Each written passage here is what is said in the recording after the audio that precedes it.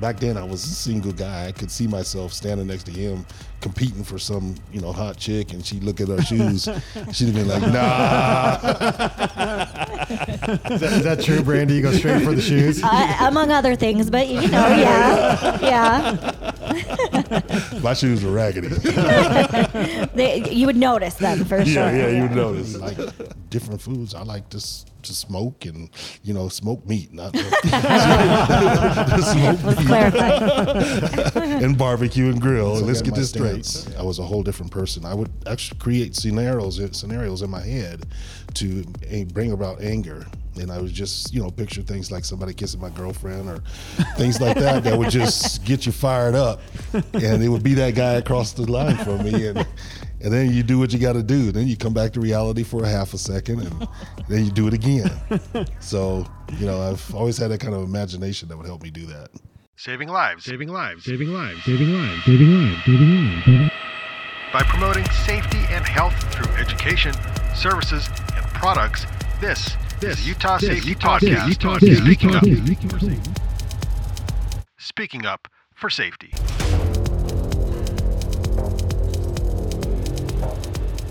We're hot. Well, I am John Wojciechowski. I'm here at the University of Utah campus at the Rice-Eccles Stadium, the Ken Garff Scholarship Club. Today is August the 12th, right, Brandee? The 12th? Still Correct. the 12th? It still is. 2022. We are here today for the Utah Safety Council annual meeting and awards presentation. Our keynote speaker today is going to be Shawn Newell, who is also here live and in person to give us his words of wisdom on leadership. We're super excited to have him. In fact, I have really had to rehearse your introduction, Shawn, because just looking at it, you sit on several boards to include the Utah Nonprofit Association, Utah Manufacturers Association. We're just rolling right into this thing, by the way. Well, and can I say that your staff did a good job of the introduction and timed it. It takes 2 minutes to get through the full introduction. At least 2 minutes. At least 2 minutes. And that's, we consolidated it. And I still feel like that you do more than what's even here. Like you're a board of trustee or have been a board of trustee for Salt Lake Community College. You're currently the Salt Lake branch president or vice president of the NAACP. You've been on the Governor's Commission for the Martin Luther King Jr. Human Rights Commission. You're a graduate of several universities to include this one, the University of Utah, Salt Lake Community College. You have a Master of Management degree from the University of Phoenix, and just an inclusion and diversity and inclusion certificate from Cornell. And on top of all that, you barbecue, but you barbecue for real, not the way I do it, where I'm burning hamburgers and hot dogs on a propane grill, but you're like smoking the good stuff. I'm putting the work in. Yeah.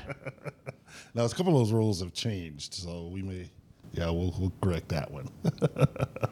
Well, how do you do it all? You're very engaged, in all seriousness, you're very engaged with all things Utah. You're embedded in a lot of the culture here. You've done a lot of great things. Speaking of diversity and helping people and creating a culture in Utah that we can all be proud of, to say that we live here. But what is it about you that, makes you want to give so much of yourself to the people of Utah? The biggest driver for me is that people gave to me. And having people that were mentors, sponsors, people that corrected me when I was wrong growing up throughout my high school career, my college career, and throughout these days still in life. Every day I have people that help me and guide me. So I want to give back some of that to those that may not have that same benefit or the exposure to people that are in places that can really impact or influence their lives. The Utah Safety Council, you've become acquainted with us a little bit. We had the pleasure of golfing with you, and you're an amazing golfer, I will say. Right. It was fun. That was the important thing, That was the most right? important thing.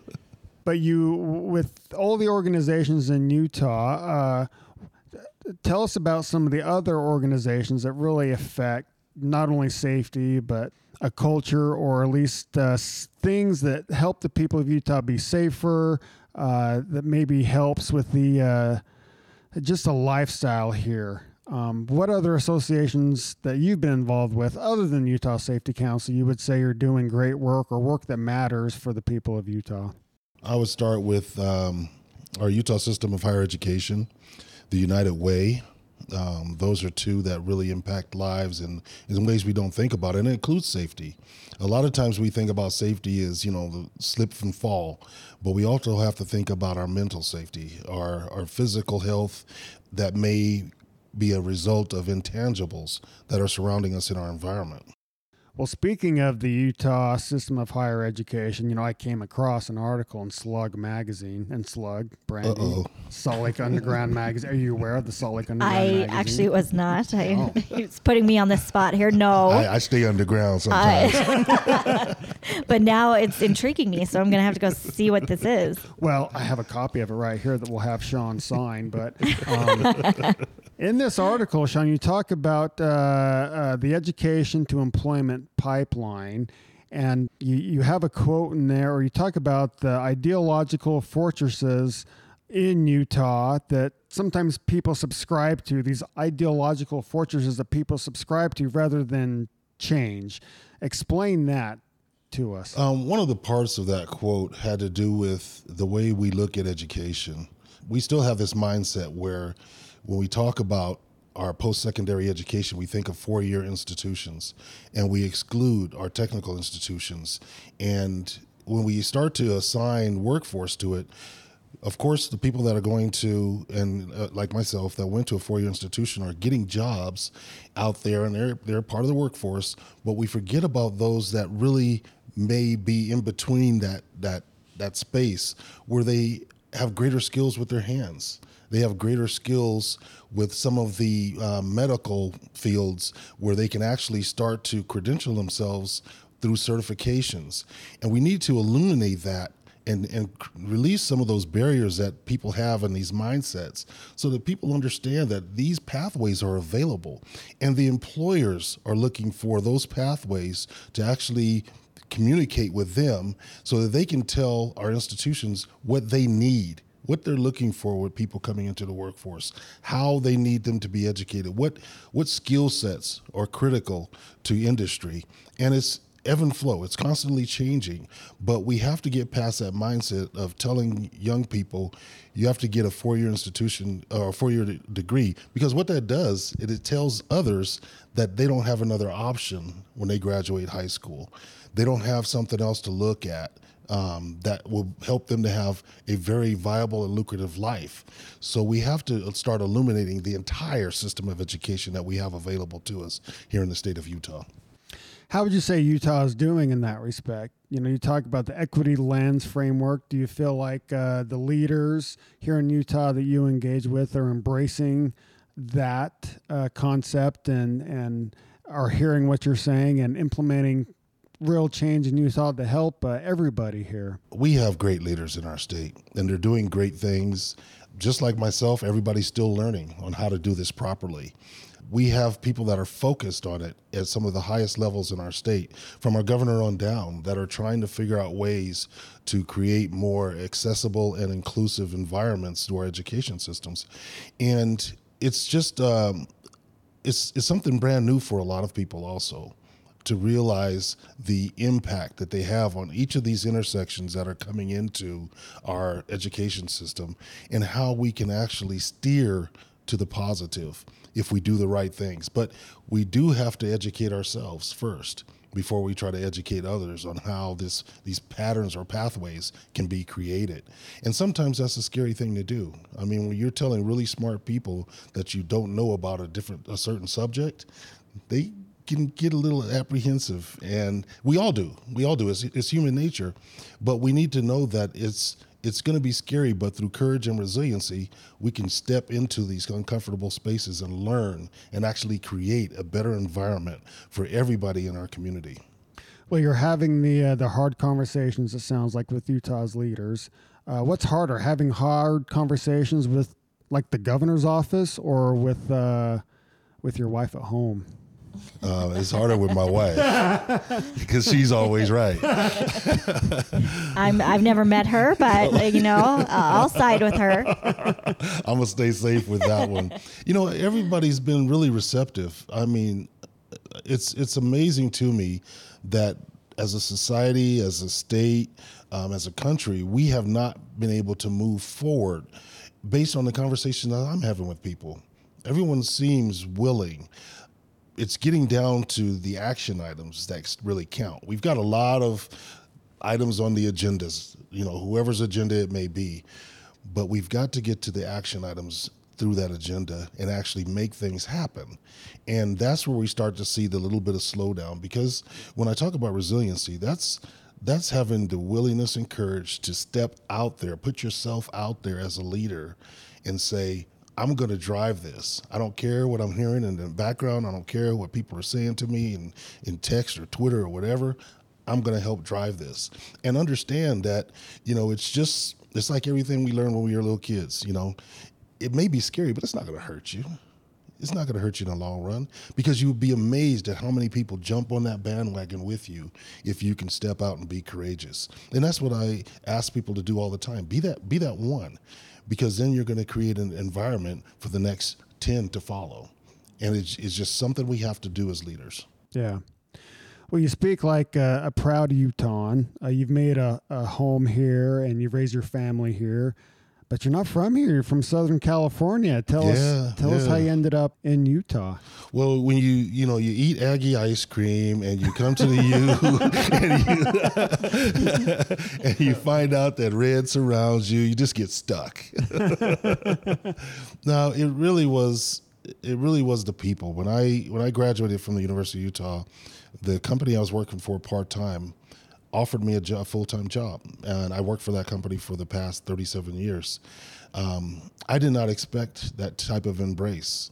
I watched the people around me. I was a student athlete. I watched the people around me graduate, and a lot of them floundered at first, trying to find their way. And for me, I was so fortunate to have those people in my life that grabbed hold of me and said, hey, you can do this. And the one thing that really drove them to be willing to give me these opportunities was my education. The fact that I did go through that student athlete process and graduated. And I just beg student athletes, get your degree. You've got a great opportunity. They're paying for your schooling. Get your degree, no matter what it takes. Even if you have to go back after you're finished playing whatever sport you play, it's important. And they will find that there are those out there that are watching them. We're always being watched. Each and every one of us are always being watched. But each and every one of us have to be prepared for when those opportunities come. And for me, part of it was, going through this kind of a nurturing from the community, and understanding that people actually did care about me and wanted to give me an opportunity. So I decided to stick around and see what it was like. And as they say, I drank the Kool-Aid and I'm still here. I imagine a young Shawn Newell that came to the University of Utah to play defensive tackle, right? Yeah. Did I get that right? Yeah.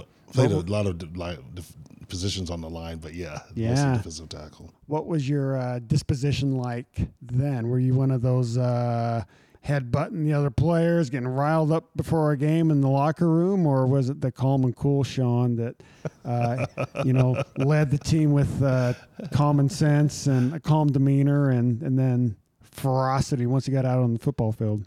We all have to have that switch. But I never got all fired up before games, and it drove some of my teammates crazy because they were like, "Are you ready? Are you excited?" And that's the same way that I lead now. I don't have to be the loudest voice in the room. I take things in, I evaluate them, and then from there, I can have greater execution in the end. And it just drove some of my teammates crazy, especially the linebackers, because they're crazy. They're snot and slobber and everything else, and screaming. And I'm going like, well, dude, what is wrong with you? You wasting all that energy here. We got energy to do out there. But once, and being a student athlete for, from the time I was 8 years old, all the way to my short stint in the NFL, I knew I had that switch. I knew when to turn it on. Once I got in my stance, I was a whole different person. I would actually create scenarios in my head to bring about anger. And I would just, picture things like somebody kissing my girlfriend or things like that would just get you fired up. And it would be that guy across the line from me. And then you do what you got to do. Then you come back to reality for a half a second, and then you do it again. So, I've always had that kind of imagination that would help me do that. Was there a team you played against in your collegiate career that just dirty players? No. There's dirty players everywhere, but I mean, as long as they do it within the confines of the rules, you just have to say, "Oh, you got me." I had great respect for one team in particular, and that was Air Force. I could not stand playing Air Force because those guys were so disciplined. They were not the biggest team, they were not the strongest team, but they made very few mistakes. And if you made a mistake, you paid for it playing those guys. I watched a video of me playing them about a week ago, and I was like, this is why I don't like those guys. I mean, they execute. And, as a student athlete, I wasn't, bright enough to really admire that at the time. I was just like, can't stand those dudes because they didn't make mistakes. And the rest, for me, I just thought, I'm a guy, I make mistakes all the time. How come I can't get myself to the point where these guys are, where you make very few mistakes and you execute in the way they do? So that would be the only, I admired them. I don't have any team that or players, anybody I disliked. And I mean, I played against, even the guys at the school down south. I got along great with quite a few of them and still do to this day. And we had no animosity. The fans had the animosity. We didn't have the animosity. Yeah. Yeah. You speak like a smooth politician, Shawn. A part-time. So was it Industrial Supply that offered you that? You spoke about getting a job offer right out of college here after your stint in the NFL, but was it Industrial Supply? Tell us about your career there. Yeah. I was actually hired by the Highway Patrol. Interesting. I was working in Industrial Supply part-time. Highway Patrol, like working in a car? The state Highway Patrol, yeah. And were the cars bigger back then? I was smaller. So I was a week from going into the Post Academy, and I went to my president and told him, I said, hey, I'm leaving. I just wanted to let you know, because he was the one that hired me and asked me to stay on. And he said, what are you going to do? And I said, I was just hired by the Highway Patrol, and I'm going to go, be a highway patrolman. And I already knew where I was going to be stationed. Back when they had a port of entry at Wendover, they told me I was going to be stationed there. And I had a buddy that just left that post and went to Kanab. And he and my wife and I and his wife went out to dinner, and he said, let me tell you a little bit more about my post out there. He said, you're living in a trailer. And my wife said, what? She said, no. No. So she said. Yeah. And he said, you're basically by yourself, out there at the port of entry. And you may want to rethink this unless you can get a different location.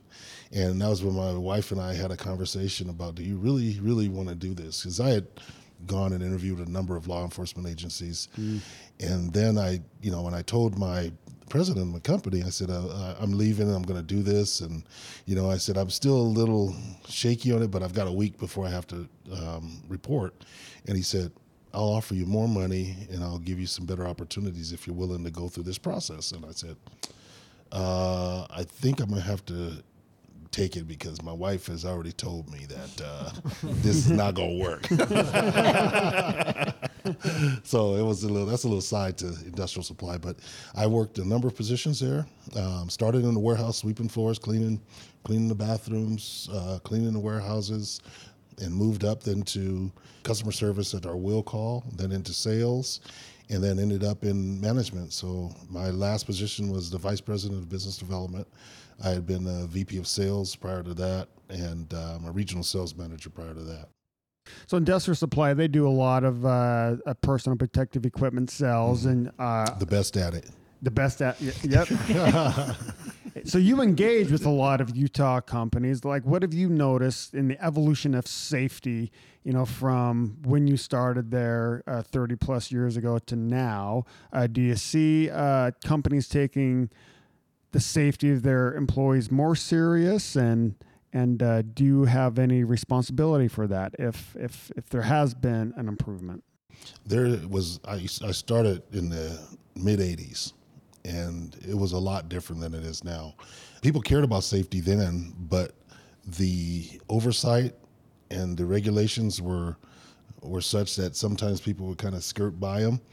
And I've seen the evolution over time where safety became important, not just for the large manufacturers, but for even small businesses, knowing that safety was important. I mean, you can go into almost any small business now and see a defibrillator. The grocery store, you can see a defibrillator. That's a sign that people are starting to get it, how important these things are. And then the training that's available. You know, one of the things in the past is companies kind of had to depend on their safety managers and others to do training for them. But now the manufacturers are so willing to come in and bring that expertise into your business. And they do it at no charge. So it's a way for you to really get upskilled in the area of safety without having to make a huge investment other than the time for your employees to attend some of these trainings. And there's some other more intricate training that does cost a little bit, but I've seen the training make a world of difference. I've seen the requirement to be trained make a big difference. And I've seen the willingness for people to understand the importance of safety and being willing to go to these types of trainings and learn really increasing over the years. Why'd you retire? Shawn, you're still a young man, a lot to offer. Man, I retired from one job, but I got 8 other jobs now. Yeah, tell us what you're doing now. You know, you're here as our guest speaking, to our membership base, but you're staying busy is what I'm really trying to get at. Yeah, staying busy. A few exciting things is I'm a city councilman now for the city of Cottonwood Heights, which was something I had thought about for many years, but I was so fortunate that the people entrusted me with this opportunity. So this is the first year of my term. I've got a 4-year term. I'm excited to continue to grow there with with the fellow residents. The Board of Higher Education, I'm doing a lot of work with our judicial system. I actually sit on the state bar as a non-lawyer participant. Mm-hmm. And through that, I've gotten other opportunities. I was just appointed by the governor to serve on the appellate court's nomination commission. So we just appointed the last 2 Supreme Court justices, which put us in a position where now we have 3 of the 5 Supreme Court justices here in the state of Utah are women. Wow. I also serve now backfilling their positions, and we just went through about 26 applicants for the appellate court's position that is open up. So those types of things are things that I've been interested in, and now I can do them since I retired. I don't have those constraints of, thinking about, I have to go to work. I got to do something that they told me to do today. I can do what I want to do, even though it's really busy. It's really rewarding to be able to be in spaces and impact spaces where I've always looked at and wanted to be a part of, but really haven't had the time. Another big one for me is the Road Home. I serve on the executive committee for the Road Home as well. And, most people don't know. They see a few homeless people here in Utah, but Utah has one of the highest populations of homeless people in our country. And it's because we offer so many different services here in the state of Utah. And it's just so heart-wrenching to see the situations that so many people live in. And there's a number of different issues in how people end up there, but most of us are just hop, skip, and jumping away from being in that same state and being in that same predicament. So it's really, for me, fulfilling to be able to be a part of that group and help them in making decisions and bringing people together to be able to create environments to make a better world for others. Yeah. With all this great work you've done for Utah, is there 1 or 2 things you're most proud of, and what are you looking forward to the most as you continue to make life better for all of us Utahns? Well, most proud of my kids. My kids have turned out good,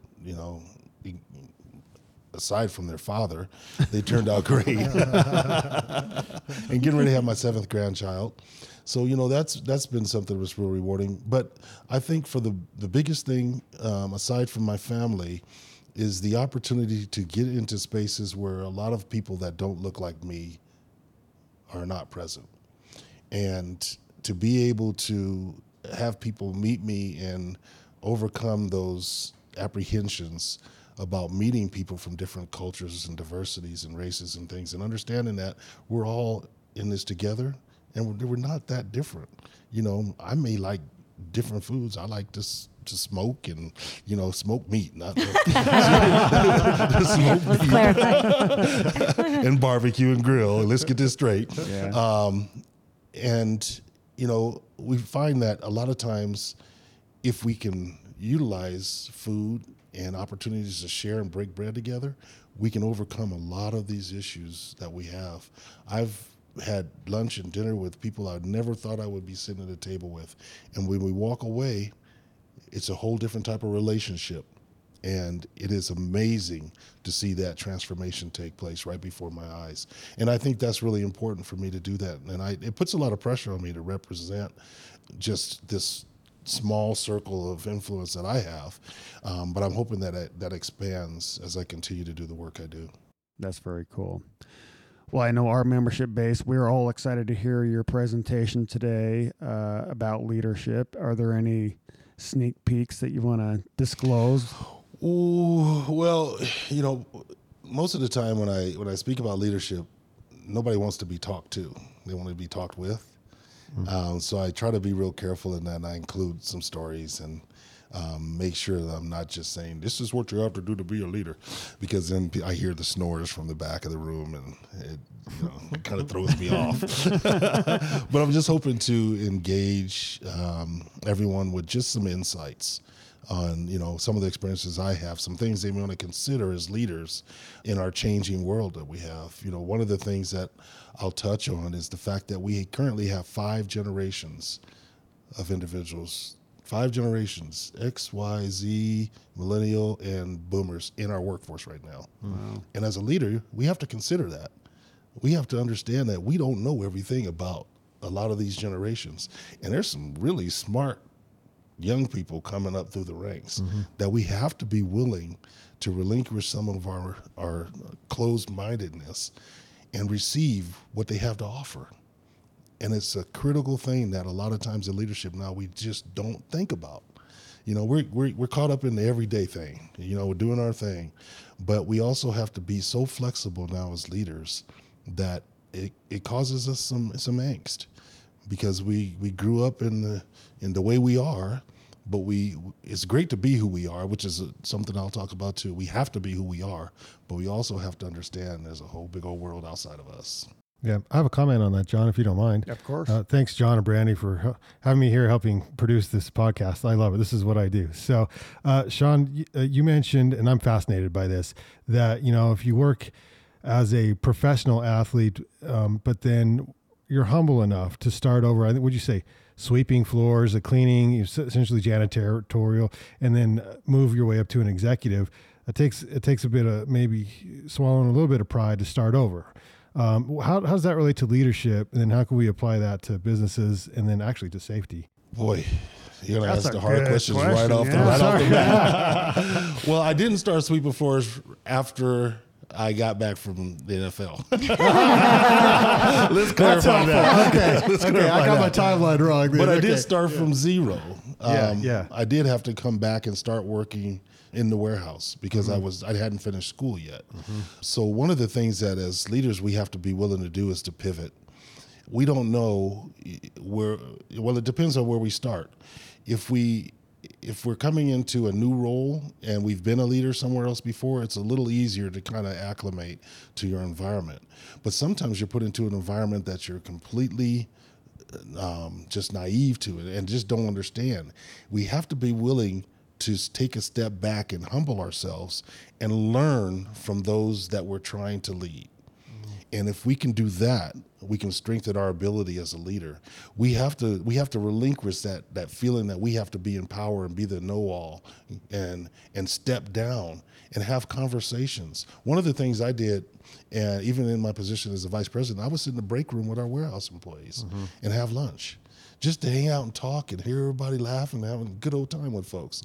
And I do it on a fairly regular basis just because it was that connection thing. And it also allowed them to have comfort in coming to me and addressing issues and saying, hey, you know, have you ever thought about this? And how come we don't do this as a company?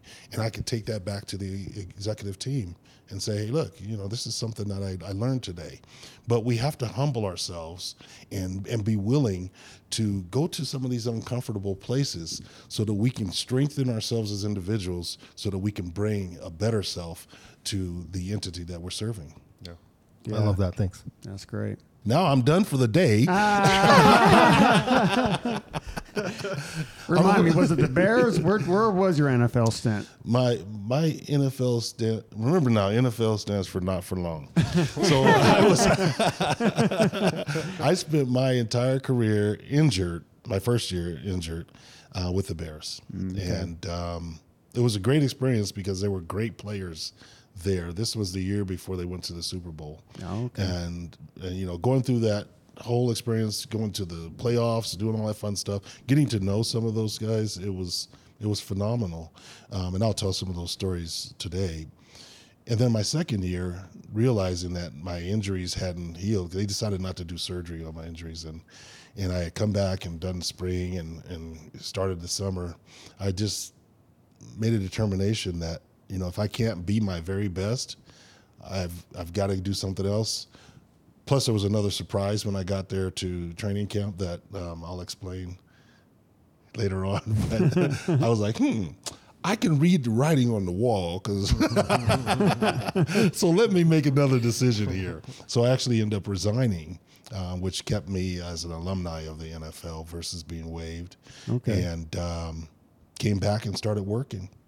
Came back and did that pivot and decided that, you know, I'm not an athlete anymore. I stayed in football. I coached Little League football. I officiated. I still officiate Little League football. I have games tomorrow, 4 games tomorrow. Wow. But I had to come to that determination that was no longer a part of my life, being a player. Well, I mean, you were there with the Fridge and Walter Payton and Jim McMahon. What was that like? Yeah, there was a whole lot of folks there. It was a great experience being around great people, not just great players, but great people. Yeah. You know, on TV we see these images of people and we have this idea of who they are and what they're like, and so many times we're just so wrong. They're just, I mean, I played 2 years against Jim McMahon, and then I was there with him in Chicago, and right after he got hurt, he got his kidney lacerated in his Dallas game, and so he and I were, you know, basically rehabbing together. And we would talk about experiences and, you know, about each other and times things that he hated about Utah and, you know, he hated about BYU. And but it gave me an opportunity to really get to know him. I got to know Walter Payton really well. I got to know all these guys that are icons now in the sport, but also just as icons as people. Yeah. And that was, to me, one of the biggest eye openers for me. You know, being a kid, you're always in awe, like, you know, because you always want to get to that top level, but you can't show that when you're in the locker room, and you know, everybody's butt naked, so you're all the same. So you just you just lose that. You lose that envy thing. So, but you still recognize talent and Your defensive line. Yeah. How much bigger is the Fridge than you? He weighed more than I did at the time, but he's shorter than me. Yeah. See, he had that on him. Yeah, he was. But he also came in, and that was my second year, and that was my position. And he was drafted, and I was a free agent. I was like, let's see, who do you think they're gonna keep? You were there with Richard Dent. He was Richard Dent's my buddy. Oh, nice. Yeah, he was a guy that really helped me out. I got a story about. I can tell you that story about him. I might not tell that today. I was going out with Richard one night. Richard and Steve McMichaels, and I can't remember who else was with us. And I got dressed up, and I had on some shoes. And my shoes were jacked up. They were just horrible. Richard said, "You can't come out with me with those shoes on." He's like, you need to do something about that. I was like, dude, I don't make the money you get, and I don't know where to get shoes because I wear a size 15. He says I wear 15 too.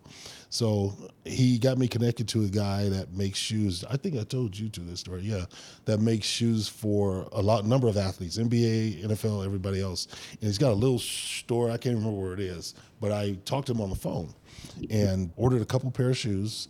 Tan pair of shoes and a black pair of shoes, because that's what Richard told me to do. And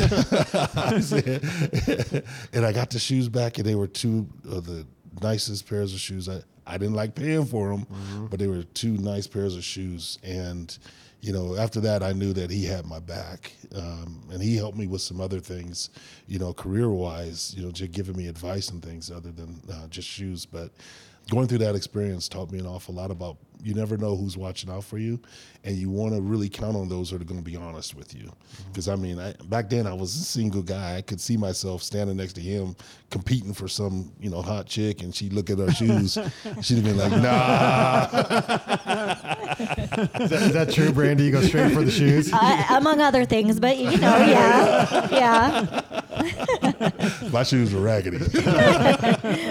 You would notice them for sure. Yeah, you would notice. Oh, that's good. That's good. Well, Brand, what are we forgetting to ask Mr. Newell here?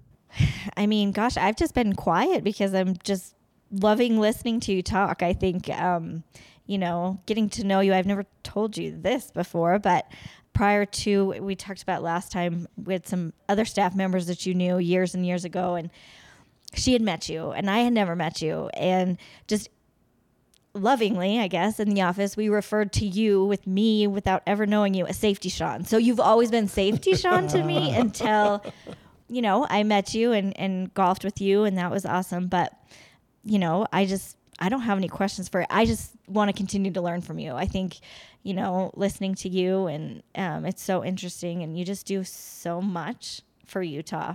So I'll just say to you, keep doing you, because Utah needs more of you. So thank you. I'm going to tell my wife, my name is Safety Shawn. Safety Shawn, yeah. When my grandkids say, I don't want to do that, I'll be like, I'm Safety Shawn. You have to. It's my reputation. Yes. Well, you caught our attention at the University of Utah's commencement exercises here, and you certainly draw a lot of respect, and just your demeanor is that of a leader. And chatting with Brandee about who should we invite to come speak, and we all decided unanimously, like, we need more Shawn in our lives. More Safety Shawn in the Utah Safety Council. So yeah. Thank you. This will be a great experience for me, and it's still something I'm really passionate about. I'm really passionate about sports safety now, because I work with these young people on the football field all the time. Yeah. But it was a big part of my life. Safety was a huge part of my life at Industrial Supply, and it's they're still carrying the torch and doing the right things, and it's something that impacts each and every one of us. We just have to realize in which ways. very good. Well, this has been fun. Yeah. I feel like we should just keep going, but we got to go do some business. No, we got to wrap. Yep. I did my whole spill.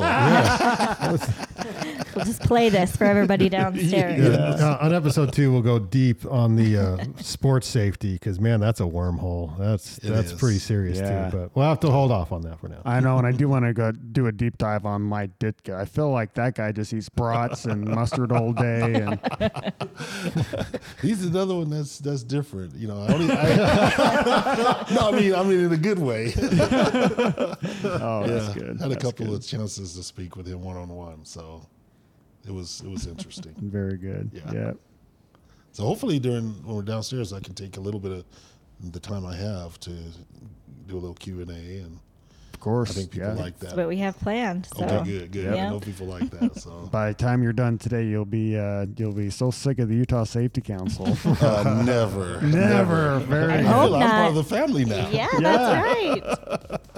I adopt everybody, so you guys are in trouble. Hey. I think last time we had lunch with him, we invited ourselves over for dinner Yeah, at some point. So Yeah. we'll be over I'm later. gonna try to make that happen. As an adoptee, I love smoked meat. So I'm still practicing, but I got some good stuff. yeah. Good. Okay, well, this has been Speaking Up for Safety, the Utah Safety Council's podcast, sponsored by the Utah Labor Commission. How's that for a closing? It's something. It's a start. It's a start. Yeah. We'll work it out. Yeah. Join us on the next episode. Oh, yeah. Nice. Join us on the next episode, whenever that is. But we're going to be doing this thing a lot. Yeah. We're figuring it out, but we're having fun. And the nice thing is we're meeting great people like Shawn Newell, and we'll continue to tell safety stories and introduce Utah to the greatest minds the state can offer. Yeah. Well, thanks for your time, Shawn. Appreciate it. Thank you. Great being here. Bam.